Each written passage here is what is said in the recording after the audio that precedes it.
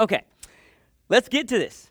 So partly why it worked out so well for Anthony to have me do it on such short notice, I'm speaking at our school chapel next week, and so I used the message I'm going to use for chapel next week, but it is geared for youth. So I had to kind of just, doctrine up a little bit. We are still at the beginning of the year in our mindset. So the message is the journey of your life, and I'm talking to them about starting the year out and looking towards the end. What do you want your year to look like? What do you want it to look like at the end? So obviously, we're not in the school year because no one here is in school, the grade school anyways.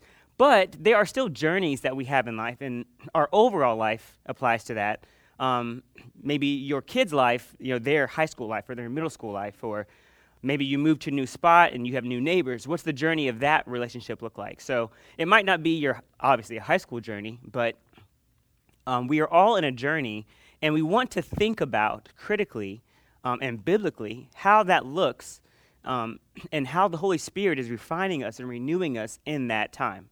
So if we begin to think about starting at the beginning, I'm a big football fan. I watched a bunch of football games yesterday, and at the beginning of every football game, everybody starts out super excited and hype, and they're jumping around, and we're going to be, it's all super, and then you start getting towards halftime, and somebody's up, and everyone's going to the locker room looking like this, and at the end, somebody wins and someone loses. And the loser kind of walks out sometimes kind of like, depending on how the game goes. So our goal, our spiritual goal, is to start that game with that same sort of excitement and fervor and love for God, and then through the process of getting to the end, we can hold on to that same strength and excitement. Because like I know, if you're going through a rough time, you see somebody else going through a rough time, and you see that they have some type of joy or hope, it just attracts you to them. You're just like, why? You should be so down right now. And that's what we make movies after. Every triumphant movie is about somebody who has a reason to give up, a reason to quit, a reason to say, I was mistreated or wronged, but they have some sense of hope towards the end. Well, obviously, the fact that Jesus died for us, that he loves us, is the greatest amount of hope we could ever imagine. So how do we incorporate that truth into our journey, not just when we first get saved, when we're little kids, but day by day towards our end of our journey? I think it's important at the end, a sign that you see somebody succeeding at the end is that they aren't exhausted at the end, like, well, I made it, y'all better make it. But they feel like, man, I made this, let me help somebody else. I'm at the end, and this journey, it was tough, but I made it, let me pull somebody else up. And that's kind of our goal with our relationship with God, is that we don't just try to make it to the end of our life and be like, God, I didn't quit, let me in, But that at the end, we have some sort of excitement to say, God, I want to honor you at the very end of my life, and I want to help somebody else who's not quite there see what you've shown me, right? Okay, let's go. So there's three things I was thinking about that I was going to share with the youth. First is bring your valuables, and by valuables I mean your values.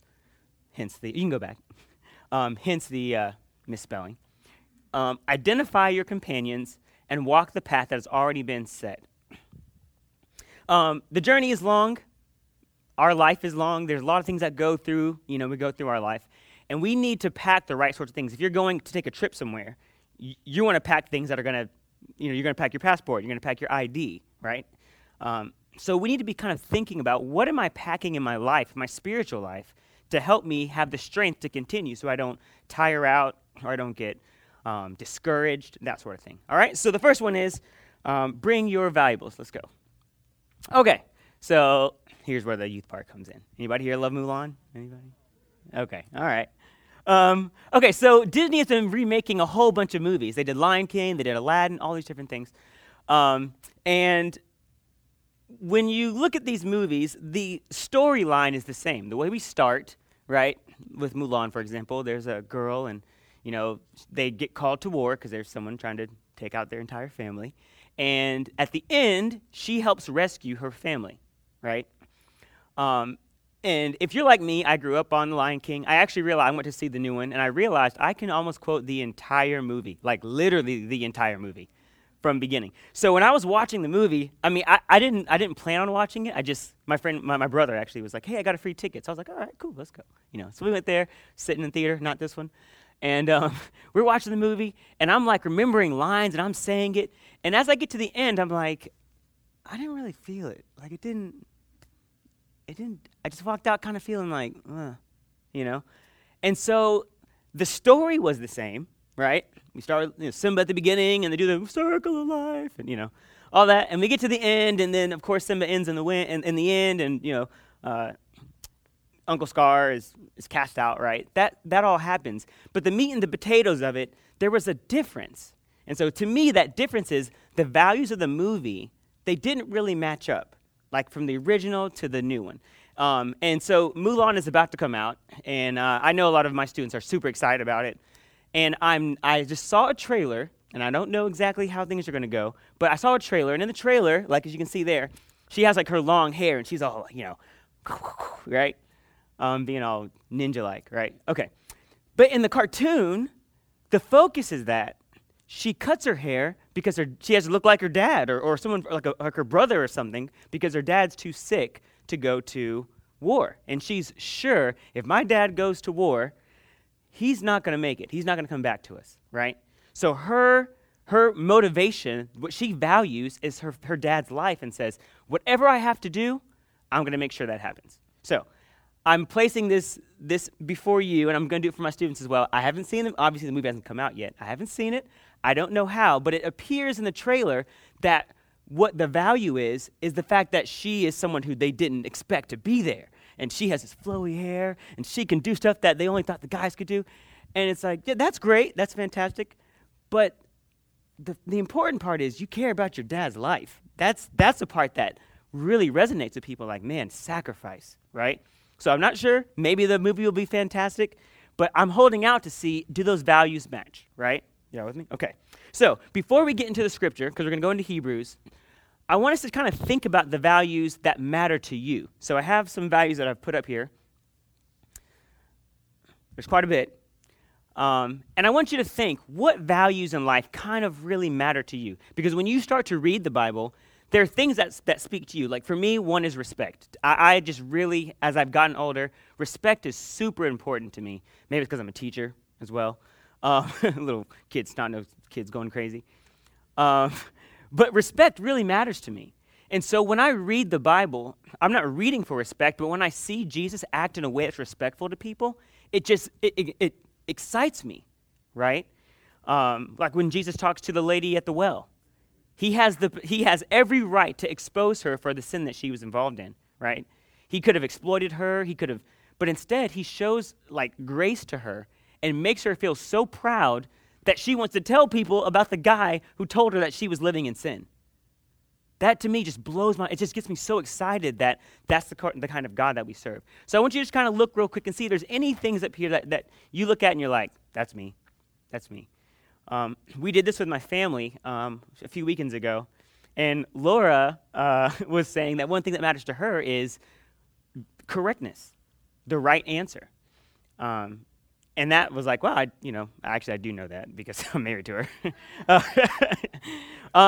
But it's not just that she likes to correct people. It's a deep value in her that she sees when she reads the Bible. She wants to know what is the right thing, okay? So before we go into the scripture and really try to open up and look at that, I think it's an important thing for you to know yourself. What sticks out to you? What comes out to you from these sorts of values? Because when you read the Bible, you're kind of going to be looking for those things, even though we want to read the scripture for what the scripture says and not just try to take our opinion out of it. Certain things kind of resonate with us. Does that make sense what I'm saying? Okay. I'm not saying you just get to pick and choose what the Bible says. All right? So for some people it might be fun, freedom, dependability, compassion, equality, security, respect, leisure, leadership. These are certain things, these are values that matter. Because when you're on your journey, those are the values that you're going to be packing in your bag. And you're going to be trying to, that's what's going to direct the way you go in your life and in your journey. Okay, so if you guys can kind of look at some of those, let's go right up to the scripture. In Hebrews 6, we're going to Hebrews 6:9, we're going to go through verse 20. The writer of Hebrews, who is unknown, is kind of doing like a little sandwich. You know, whenever you need to criticize somebody, you say something very nice in the beginning, and then in the middle you say, well, you should work on this. And then at the end you say, but you're doing such a great job. That's kind of what this chapter is doing. In the beginning he says, because you guys are little babes, let's get beyond the beginning things of the faith. Let's get to the great things in the faith. Then he starts to admonish them a little bit and just says, if you fall away, that's it. You have to stay in the faith. You can't be falling away. And then we're going to talk about the second half where he comes through. So let's go right first to verse 9. It says, even though we speak like this, because he just kind of was hard on them, even though we speak like this, dear friends, we are convinced of better things in your case, the things that have to do with salvation. God is not unjust. He will not forget your work and the love you have shown him as you have helped his people and continue to help them. Okay, so a big sign of triumph in your journey, as Hebrews is saying, is that you continue to help others. A lot of times we feel like I've done my good deed for the day, and I feel like that is kind of our culture today. It's like, well, I'm gonna sponsor a child in Ethiopia. That's my good deed, and I'm fine, right? But a sign that the Holy Spirit is really working in us and living in us is that we want to do more, and we want to do more and do more and do more. That there's something refilling us and exciting us about reconciling people back to God. And so he says, this is so amazing that God has not forgotten your work. When we're doing work a lot and we feel like, man, I've been doing this over and over again, I'm getting a little bit tired, and God's not forgotten that. And it's super important to remember that because we forget each other's stuff all the time. I forget things with Laura all the time. She'll tell you that. And I love her, right? But it's so important to realize God has not forgotten everything that you've done for him. And as you're doing your journey, that's something that should really encourage you to remember that everything you've done, saying, Lord, I want to please you in this. I want to honor you in this. He's writing that down. He remembers that. God is not unjust. He will not forget your work and the love you have shown him as you have helped his people and continue to help them. So when you help others, you're really showing love to him. All right, let's go. Verse 11. Verse 11 says, we want each of you to show the same diligence to the very end so that what you hope for may be fully realized. We do not want you to become lazy, but imitate those who through faith and patience inherit what is promised. And this is such an important verse to me because it's not just about getting the promise. A lot of times we focus on the process. Thank you. We focus on the promise. We want to get to the end. I just want to get to that last, But it's important how we get there. It's through faith and patience. Our faithfulness to God is important, and our patience waiting on God is equally as important. Obviously, in our society, we are finding ways to be more efficient with everything, and that's a great thing. But it doesn't always translate to how God works. If you look at anyone in the Bible, it's almost like an ingredient that he has you wait because he doesn't want you to depend on your strength or your ability or something. He wants you to say, God, here's what I have, but I need you to lead me. And that's our same prayer. And if we can have that focus in that prayer, that is what's going to help us from not just getting to the end of the journey, but day by day, week by week, month by month, person by person sometimes. We have an encouragement and a hope, a living hope, that really gives us the energy to keep going. In verse 10 there he says, the same diligence to the very end, to get to the very end that way. Okay, so we're going to keep going on. Our second thing we want to bring on our trip is identifying your companions. Okay, so you may not know who that is. Her name is Billie Eilish, and she is, like right now, a current huge pop star. If you have or know of any kids, I promise you they know who she is. She's like at the top right now. And I was listening to a interview that she did on Vanity Fair, and right now she's 17. When she became like an artist, she was 15 years old. And so she did this interview where she was 15, and then she did it again on the same day when she was 16, and compared what she thought then and then, a year later. It was incredibly insightful. Very sad, to be honest, but very insightful into kind of the way that our culture thinks. Identifying your companion. Okay, so we don't always get to choose our friends or our work associates or our family. Sometimes it is what we get.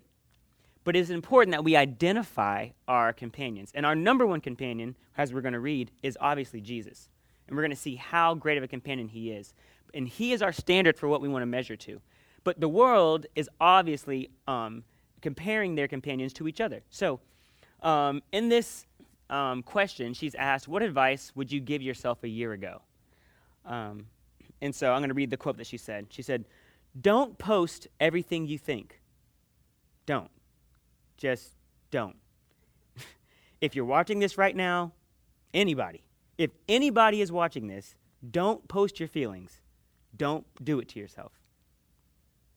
Okay, so why is that so important? In 2017, on Instagram, which I know you guys are big Instagram, Snapchat people, right? Yeah? Okay. On Instagram, she had 257,000 followers. And when she did the interview, she was like, 257,000. That's a lot of people, right? A year later, she had 6.3 million followers.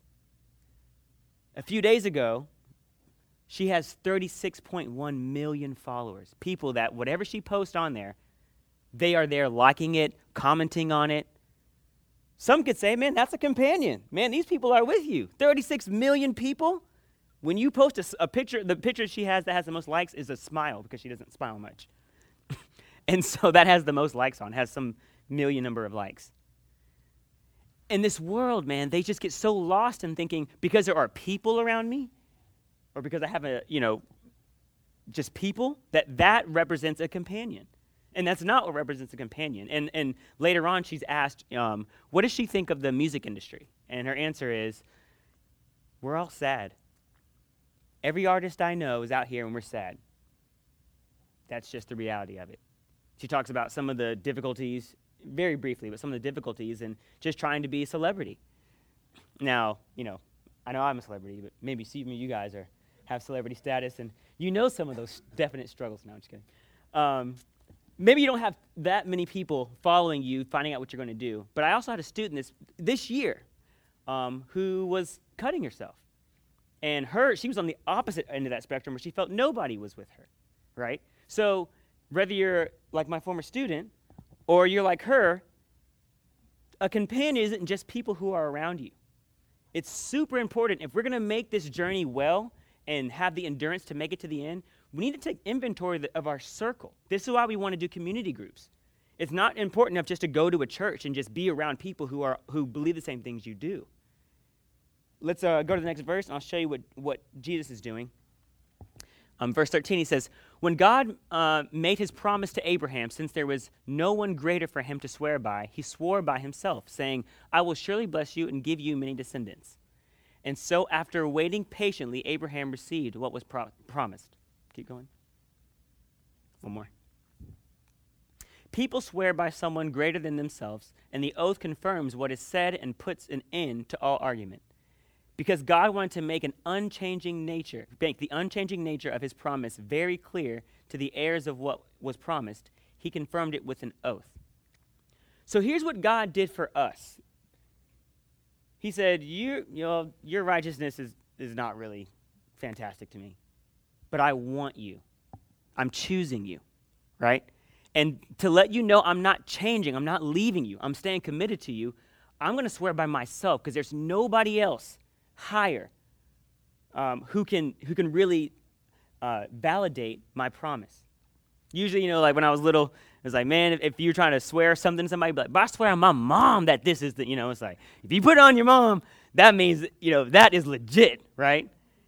God is saying, I am the highest standard of credibility, and I'm swearing to myself that I'm not leaving you. That is something to be so excited about. Something that can really give you energy and hope day by day by day, not just at the end. That God is saying, I haven't forgotten what you've done for me. And not only did I not forget, I'm not leaving you. The followers that Billie Eilish, this girl has, who knows what's going to happen to them? 36 million people, she might say the wrong thing, like, many, celebrities do. They say the wrong thing. All of a sudden they get, blacklisted. Happens all the time. God is saying, I'm not like that. I love you. I'm here for you. My word is unchanging for you. So the same way, we want to model that. If he's my goal and my standard, I want to be that way. This is why when Anthony was like, I'm not feeling good, I'm like, yo, what can I do? How can I help? Because I want to represent what I'm experiencing, what I'm benefiting from, right?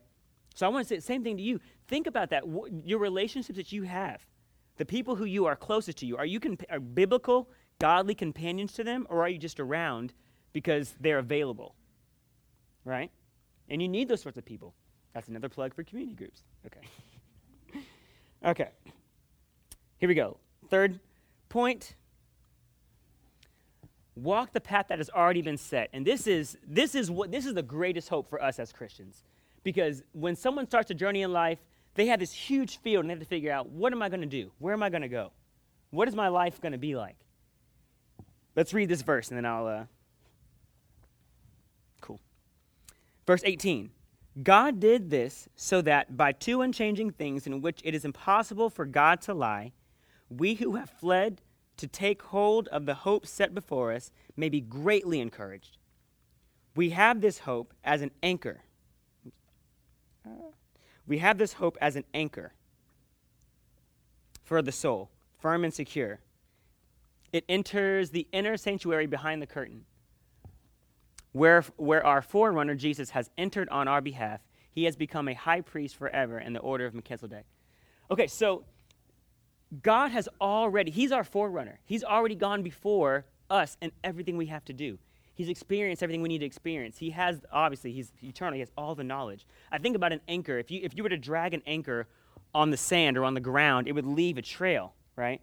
And if I were to walk that trail, it doesn't mean the trail is going to be easy and fantastic, but a trail's been set.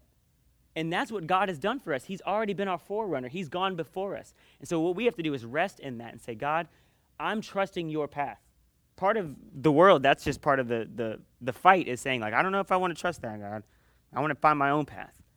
But we have hope that Jesus has already created that path for us, and all he wants us to do is be obedient and walk in that path. Doesn't mean it's going to be easy, but it's already set, right?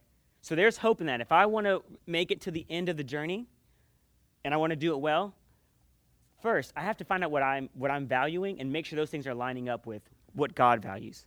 I have to really think about my companions, the people who are around me, and are they godly influences? Am I investing spiritually, or are they just people who are around? Social media followers, right?